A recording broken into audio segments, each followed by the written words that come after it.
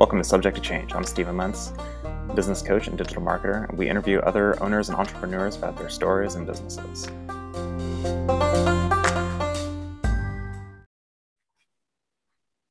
Welcome back to Subject to Change. I'm Stephen Lentz, and today I'm talking with Dr. William Attaway, the owner of Catalytic Leadership. How you doing, William? Great, Stephen. It's so great to be with you today. No, pleasure's all mine. So what is Catalytic Leadership? It's a coaching company that I started a number of years ago to coach leaders, to invest in them and try to help them to develop their own leadership in a way that's going to take their business to the next level. What I've discovered is that business owners, entrepreneurs, solopreneurs often get to a point where what they have been doing to get their business to a certain point stops working. And they're not sure why. They feel like they've hit a lid and they're not sure how to get to that next level. That's where somebody from the outside can give them a perspective that they simply can't see. And that's what I do. Interesting. So Catalytic Leadership isn't just about like the CEO level. It's anyone who is in charge of anyone, essentially. Yes, exactly right. What's kind of the framework for it? Is there kind of an ethos that you look through at leadership as far as like a value system, or kind of what's kind of behind it? It's a great question. When I went to college, I went as a pharmacy major, and the idea was that I would do that for the rest of my life. I got to organic chemistry and discovered pretty quickly that not so much. That's the point at which a lot of people wash out. But in my very brief chemistry studies, I discovered the power of a catalyst. And it's something that you add to a mixture or a solution that's going to incite significant change. And I think about leadership as what leaders do is they incite significant change. That's what excites a leader, right? When you're able to lead change in a way that's going to take the organization forward, that's going to accomplish the mission in a way that hasn't been done before or in a fresh, new direction. Leaders get excited about that. That's catalytic leadership. That's when you become a catalytic leader. That's when you're leading an organization to accomplish something new. Okay. Is there a general framework that when you meet with these small business owners and medium-sized CEO levels, like anyone, I guess, is there usually kind of a spot that the majority of them fall into? You know, that's interesting. The book that I just published earlier this year, what I tried to do in the book is capture from the last 20 plus years of coaching from C-suite leaders to solopreneurs, capture the 12 things that seem to come up really with great regularity as I'm coaching these leaders. These 12 themes or these 12 principles are the things that the leaders come back to time and time again. And so what I've tried to do is capture those in such a way that they're going to be helpful to leaders.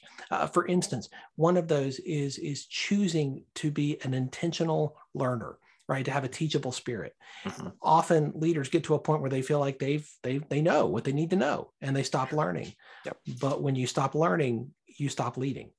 And so one of the things that I challenge a catalytic leader to do is to maintain and in fact, to cultivate a teachable spirit in all aspects of their life. Does it go also into kind of like the principles of like leadership mindset, kind of like Buddy to Boss, like that book, or like how are you different from those other like leadership books like that as well? Yeah, I think the greatest challenge for any leader is trying to balance so many of the different principles that we hear. You know, I read a lot. I read a lot of leadership books. And one of the things that I learned is that if you try to implement every principle, or even just take a smattering of this and a smattering of that, what you find is that there's not enough hours in the day. Yes. Our lives are integrated. We are integrated creations. And as much as we like to think we can create a little wall between the different parts of our lives, where it's not going to affect one thing is not going to affect something else, the fact of the matter is, what happens at work affects what happens at home, and vice versa. What happens in our neighborhood affects what happens at work. Everything touches everything else. And that's where I start when I'm coaching a new client. I start there and I start developing, say, hey, what is it that we can do to identify where you are in these different aspects of your life? Gotcha. What kind of dog do you have? I'm just, I'm just like, I'm so sorry. That's okay. She's trapped in here at the moment. She's a dachshund and she's annoying at times. That's all right. That's all right. I was just like, I know no one can hear it, but there's like this little whines and I was like, this is really funny to me. I'm a little distracted. If you give me just a second, I can open the door and let her out. Oh, either way. Just a second. And the good doctor has stepped ways on his way back. Here we go. Welcome back, sir. She was asleep when we started, and I thought, oh, she'll be fine. Not so much. It's all right. It's totally fine. So I am curious. So you went into pharmaceuticals, right? And then you got to briefly, sure, briefly. The chemistry, like, dear Lord. So what's the transition there, right? How do you go from studying physiology and chemistry and biology and stuff to the human nature of leadership? I started from there, and I went into business, and I worked in a number of different roles in different businesses, ultimately landing at Bell South. I worked in their wireless division back in the 90s and started to lead and manage and deal with people. And from that point, it was leadership in a very different role for me. I was trying to learn how to do what it was that they were asking me to do, but I didn't have a whole lot of training. And so, of course, I make a lot of mistakes along that journey. I get to a point where, hey, everything changes in my life, and I move into vocational ministry, right? And so for the last 25 years, I've worked in the local church as a pastor. Well, that involves leading in a whole different way, because all of a sudden you can't lead people based on a paycheck. Right? Most of the people that you're leading are there voluntarily. These are volunteers. And so you can't say, hey, if you don't do this, you're out. They'll walk out anytime they want to. So leadership then becomes not about what leverage you have over people. Leadership is something different. And that's where I think the principles of catalytic leadership were born, through both of those experiences, leading both in the business world and in the nonprofit sector, in the local church, understanding human nature from multiple perspectives. Does that make sense? Mm-hmm. So it's kind of a mixture of, if you would say, kind of like self-development, growth, and servant leadership. Yes, that's exactly right. That's exactly right. All leadership, true leadership, is servant leadership, because you're looking at people and you're asking not, how would I want to be led? But you're looking at them and asking, how do they want to be led?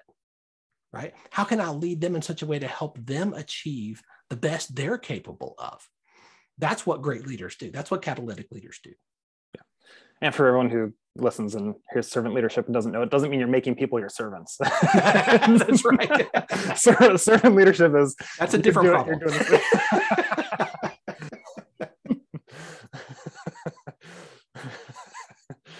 I just see someone being like, servant leadership, this is a great idea.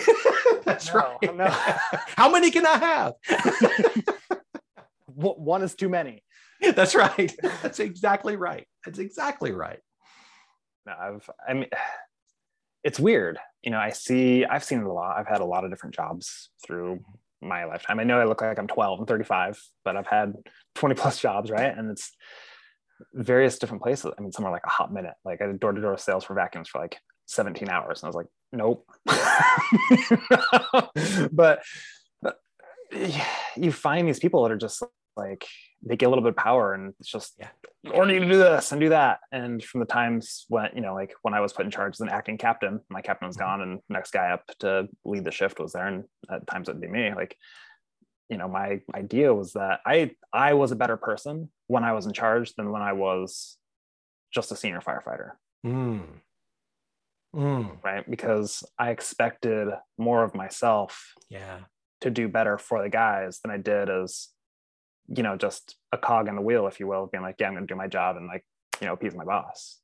Right? And so for me, like I would not ask them to do anything that I wouldn't do myself. Right. So I would start the task before, wrangling and doing stuff. So it's definitely interesting because you get the full gambit of the interaction there. And I like the teaching. I like the leading. And I think I have a lot of room to grow, but servant leadership is a very different mentality that I think you either learn about it or you just have to somehow stumble into it with your own like values and ideals. Absolutely. If that makes sense. Absolutely. And to be in a leadership role like you're describing, and for that to bring out the best in you, honestly, Stephen, that speaks so highly to your character, because that's not often the case. It's under pressure that really our character begins to leak through unintentionally. And when you're put in a leadership role, you're put under a microscope, you're put under some pressure. And what leaks out is what's really inside. Sure. And that's true for all leaders, right? And if you're under a lot of pressure, what's leaking out? And a really important key is what's leaking out at home with those closest to you who know you best. Yeah. Yeah. It can be hard too. Like what you said before, that like home stuff influences your work and work influences your home, and it can be hard. How do you help leaders manage the leakage, if you will? Yeah, I think it's important to identify it. I think that's where you start. You have to identify kind of where you are. And that's what we do. We identify that from the beginning. And then we talk about what does a growth plan look like? What does an intentional growth plan look like in these different areas? How can we integrate the different parts of our lives? That's not saying you're bringing your home stuff to work or your work stuff home, but it's understanding that as an integrated being, every one of those is going to impact you, and you're bringing yourself to all of those different areas. So, when it comes to what happens at home, I think it's important if you have a spouse, you have kids, you need to understand that these are priorities in your life. Sure. Right? These are priorities. You've said this, you've committed to this. One of the chapters in the book is determined to be family focused. You're choosing that. Now, does that mean that, hey, I'm going to choose my family over my work? We'll be living out of my car in no time. I mean, okay, I think you have to be careful there, because the tendency is when you hear something like that to run to the edge, right? To run to the extreme. You have to have balance, right? Have to have moderation, but understand your priorities determine so many of your choices, determine so many of the actions that you're going to take, the words you're going to speak. You decide that. You determine that. You do not have to be a victim of your circumstances. You get to choose. Yeah, absolutely. And I think, I mean, that's another big topic, right? The whole victimization. Yes. And I think, there's so much that goes into that, just from like an abundance mindset to like responsibility. Right? I mean, I'll have you back another time. I think we can talk about victims all day long, because that's a rabbit hole that, I mean, I saw that all the time, right? As a firefighter, because my job would go to other people's houses and solve their problems for them. Yes. A lot of people's like, you're fine. Like, you have a cold, like get back in bed, drink some water. You're okay. Like, stop blaming people and just take a little bit of initiative for yourself. And it's, the victim mentality is a real deal. How do you help people get through that? How do you get them past seeing themselves as a victim? I think it starts with asking the right questions. What I do is I come alongside and I'm going to ask questions. And one of the things that I ask in the very beginning is, if you have a teachable spirit, then we're going to work well together. If you don't, we're not. And that's why I don't take every client who wants to work with me. If you don't have, if you're not coachable, if you're not teachable, this isn't going to work. Right. Part of that is I'm going to ask you questions that it could be no one's ever asked you. And I'm going to expect a level of honesty that maybe you've never given. Sure. It's there. Stuff, it's there that you can move beyond those limiting beliefs, that mindset that is holding you back. And so often, I'd say 90+% of the time, it's the mindset that is holding a leader back from achieving what it is they know they're capable of. It's this 1 square foot of real estate right here. This is what's holding them back. And by asking the right questions and confronting the actual truth, not what they think is true, but confronting it through questions, often, very, very often, I see leaders who are able to step beyond that. Interesting. So when you work with someone, is it just you, or do you have a team of people that work with you? How do you operate with Catalytic Leadership? It is just me. Just you? It is just me. Is it in person or via Zoom? Most of the time it's via Zoom. Via Zoom. Yeah, I've done some in person, and that's possible if it's a local thing, but typically it's via Zoom. I meet with clients twice a month. So it's about every other week. And that gives enough time for us to do some processing separately, come together, evaluate, ask the questions, and spend an hour together. And usually at the end of that hour, there's going to be some things. Okay, this is some things we need to take some next steps on. This is what I'm going to ask you to do before we get back together. So there's homework, if you will. Yeah, absolutely. Because, 2 hours a month, that's not going to affect change. Sure. However, if you follow the process and you take advantage of the evaluation aspects of what we do, and evaluation is something I talk about a lot, because I think that often we think experience is what makes us better. The fact is, experience doesn't make you any better. Evaluated experience makes you better. And so we evaluate everything. right? As we're going through that evaluation process, if you begin to apply what you're learning through evaluation, that's where change happens. But you have to understand, change is a transformation is a process. It's not an event. Sure. Right. You have once you grab onto that and you understand this is going to take some time, that's when the magic happens. I like that. So evaluated experience, is that like, I'm looking back in my life and being like, hey, I've had these things, like, can I turn my experience into evaluated experience? Or is it kind of something that has to be decently fresh? No, I think you can learn from old experience, but you have to process it. You have to ask the right questions of it. Some of the things one of the things I'll talk to leaders about with great regularity is a weekly review, right? And I take this loosely from David Allen's work, Getting Things Done, right? And in his weekly review, this is when you look backward, you evaluate the previous week, and you look forward, what's coming up the next week or two or month or so on. I include in this questions that you ask. And the questions that you ask will determine the answers that you get, which seems pretty self-explanatory, but you'd be surprised. And so the questions that I'll actually feed them prompts to use in their review time, in their evaluation time. And I want you to take these, and this is a sheet of paper. I want you to take this, and I want you to think through each of these questions every week. And what I find is that these are questions that perhaps they've never thought of before. What did you learn this week about yourself? What did you learn this week about the team that you lead? What did you learn this week about the company that you work for? What did you learn this week about the community or the world in which you live? And you spend some time with this. And if you do morning pages or you do journaling, these are some great prompts for that.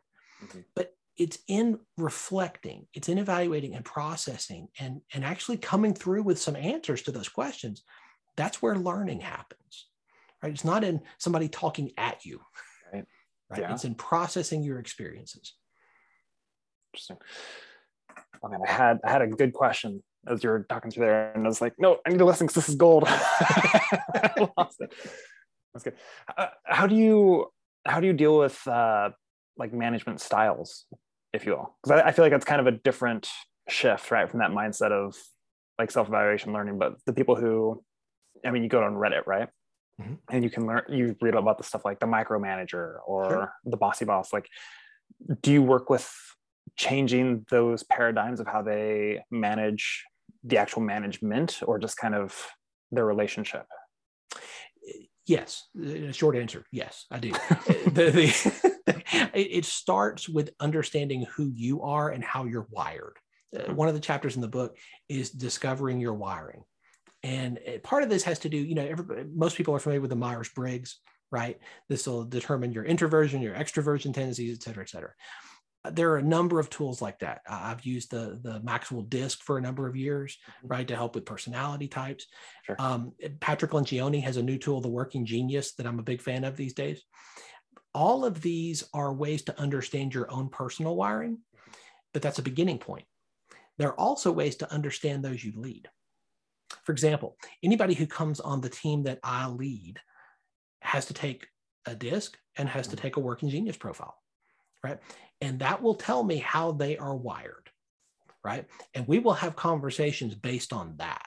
When I'm prepping for my one-on-one sessions with them, or I'm prepping for a team meeting, I'm going to keep that in mind, and I keep those profiles in front of me. I know those results. So I can say, okay, this person, for example, to use Lencioni's stuff, this person is wonder. Their genius is wonder. Their Working Genius is an area of wonder. So they're going to be asking the questions. They're going to be seeing what nobody else is seeing. I need to give them some leash to do that, right? I don't need to just start howling everything they say to death, because I'll kill whatever great ideas they're going to come up with, right? This person over here, well, they're all about galvanizing other people. So like when it comes time to implement this and begin to say, how do we then execute this throughout the organization? This person's going to be key, right? Well, this person's about enablement, right? So they're going to be about how do we execute this in such a way that we enable other people to carry this forward. Each one of these areas of genius matter, right? But you have to know them. You have to discover your own wiring as a leader first, then discover the wiring of the people that you lead, and then take that information and don't let it just sit in a drawer, but use that to transform how you lead. That's going to affect how you lead. Or if your tendency is to stay, I'm going to micromanage, I'm going to be on top of every little detail. When you start understanding the wiring of the people on your team and you understand your own personal wiring, that becomes far less of a temptation because you've had the right conversations. You've asked the right questions. Too often, micromanagement is a lack of trust, right? It's a lack of confidence. How do you overcome that? You get to know yourself and you get to know the people that you lead in a different way. Interesting. Do you host like virtual retreats or anything for leaders and their members to help them with their relationship as a leader, or is it you strictly only work with the leadership and management? I typically only do one-on-one executive and leadership coaching. I have done some small group settings of training for teams, but my preference is the one-on-one because I think my philosophy is when I can impact a leader and help a leader get better, that is then going to impact everyone that they lead, and it's going to impact the mission that they're trying to achieve with their organization or their business. Yeah, that's the power of a leader. Right? Sure. That's the kind of impact that you're going to have. So I tend to focus in that area. Okay.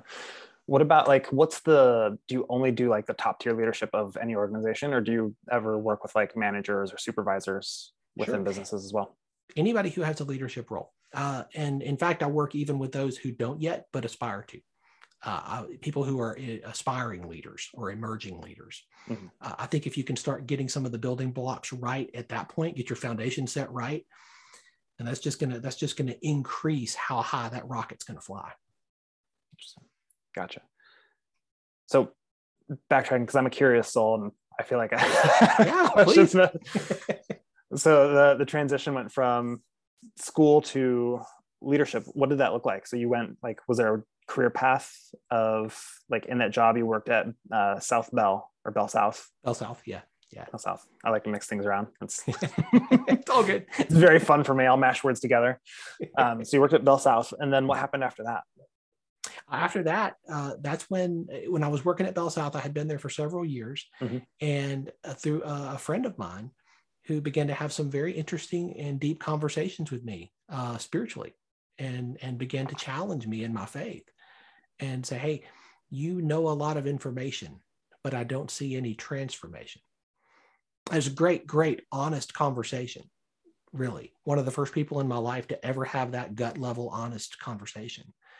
And really challenged me to get serious in that area of my life. Your faith is a part of your life, just like every other piece of the pie that makes you up.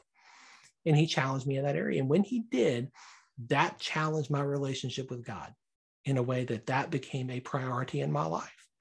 And when it did, all of a sudden, my focus shifted. And I began to want to help people in a different way. What I've been doing coaching leaders now for over 30 years is helping leaders get better, right? But I have to understand who they are first. They have to understand who they are first. My goal is for them to grow intentionally, right? Not accident. Nobody wakes up one day and says, well, hey, I'm a fully mature leader. I don't know how that happened, but here I am. It takes intentional growth. That's what it took for me, right? Sure. I attended my first leadership conference when I was 15 years old. I knew a lot about leadership. I've been a student of leadership since then. But actually leading, right? First in the business world, then in a corporate sphere, and then in nonprofit and church ministry, right? These are very different arenas. And what that has taught me as I've moved through these different parts of my life is that there is no such thing as a wasted experience. Every one of those has taught me so much about who I am and who other people are. And that enables me to come alongside and help them to get better. That's great. I love that. Oh, wow. So I see the doctor in front of me, and I want to keep calling you doctor, even though they said call me Will. So is the doctor is it a seminary doctor, or is it another type of, where'd you get your doctorate? Yeah. My doctorate is from Trinity Southwest University. It's in Old Testament with an emphasis in archaeology and biblical backgrounds. That's my area of expertise. So very cool. I love that. Just satisfying my curiosity. Absolutely. There's so many parallels in archaeology and leadership studies. As you uncover farther and further, you drain the bathtub of the dirt, so to speak, and you uncover what is already there, but you couldn't see.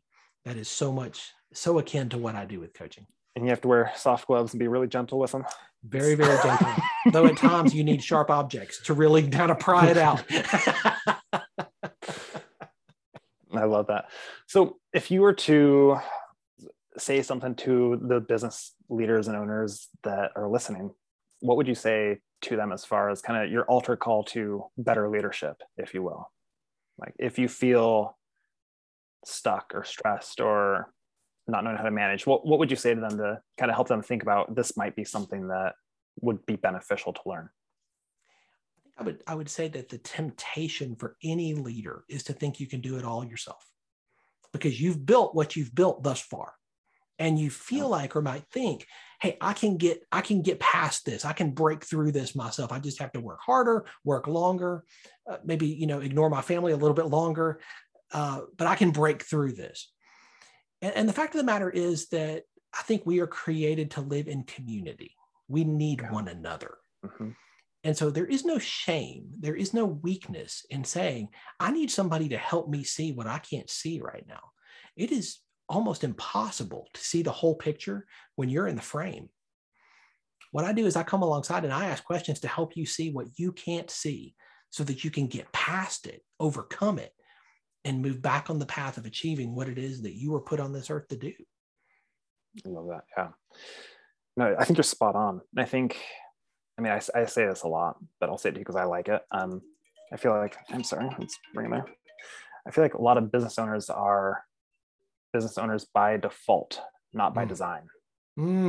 That's good. Right? Like you're really good at being a plumber, so you started your plumbing business. It's not that, you were great at marketing and great at leading and all these other things. It just came with you, right? And so that's good. I think that applies to leadership as well. Yes. I think very handily. Absolutely. And if you're not intentional with it, if you don't have an intentional growth plan laid out either by you or for you that you're going to execute, what you're going to find is that 10 years from now, 20 years from now, you're going to be calling the same plays. And they may not be working anymore, but they're the only plays you know because you stopped learning. Mm-hmm. That's great. And William, where would someone find you? Where do they go to find your book and you? So you can go to catalyticleadership.net. That's my website. You can get the book at amazon.com. It's available in paperback, Kindle, and audiobook. And I'd love to make something available to your listeners. If you go to catalyticleadershipbook.com, I'd love to make a copy of the book available for free to your listeners. You got to help me with the price of the shipping to get it to you, but I'll give you the book for free. That's awesome. That's great. And before we end, is there anything that you wanted to revisit or wish I'd asked you before we end this? Yeah, I think the only thing I would say is that catalytic leadership might seem optional, but honestly, I think every leader has deep in their heart the desire to be catalytic, to make a difference, right? To advance their mission, their purpose, what it is their business is trying to achieve. Mm-hmm. And that's what I want to help you do. That's why I do what I do. I think you're spot on. And just to piggyback on that, I feel like even when you're comfortable, I feel like there's always that little nagging part of you that says, I want to be a little bit better. Yes. Yes. That's awesome. All right. Well, William, thank you so much for your time. I appreciate having you. And thank you all for listening. Stephen, it's been an honor. Thanks for having me.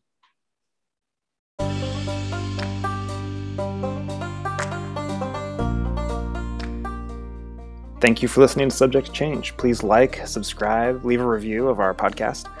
And if you have any questions, if there's a business you would like to see featured on our podcast or a niche or something you want to learn about, drop us a message or an email and let us know. Be happy to interview someone and answer those questions. Thanks again for listening.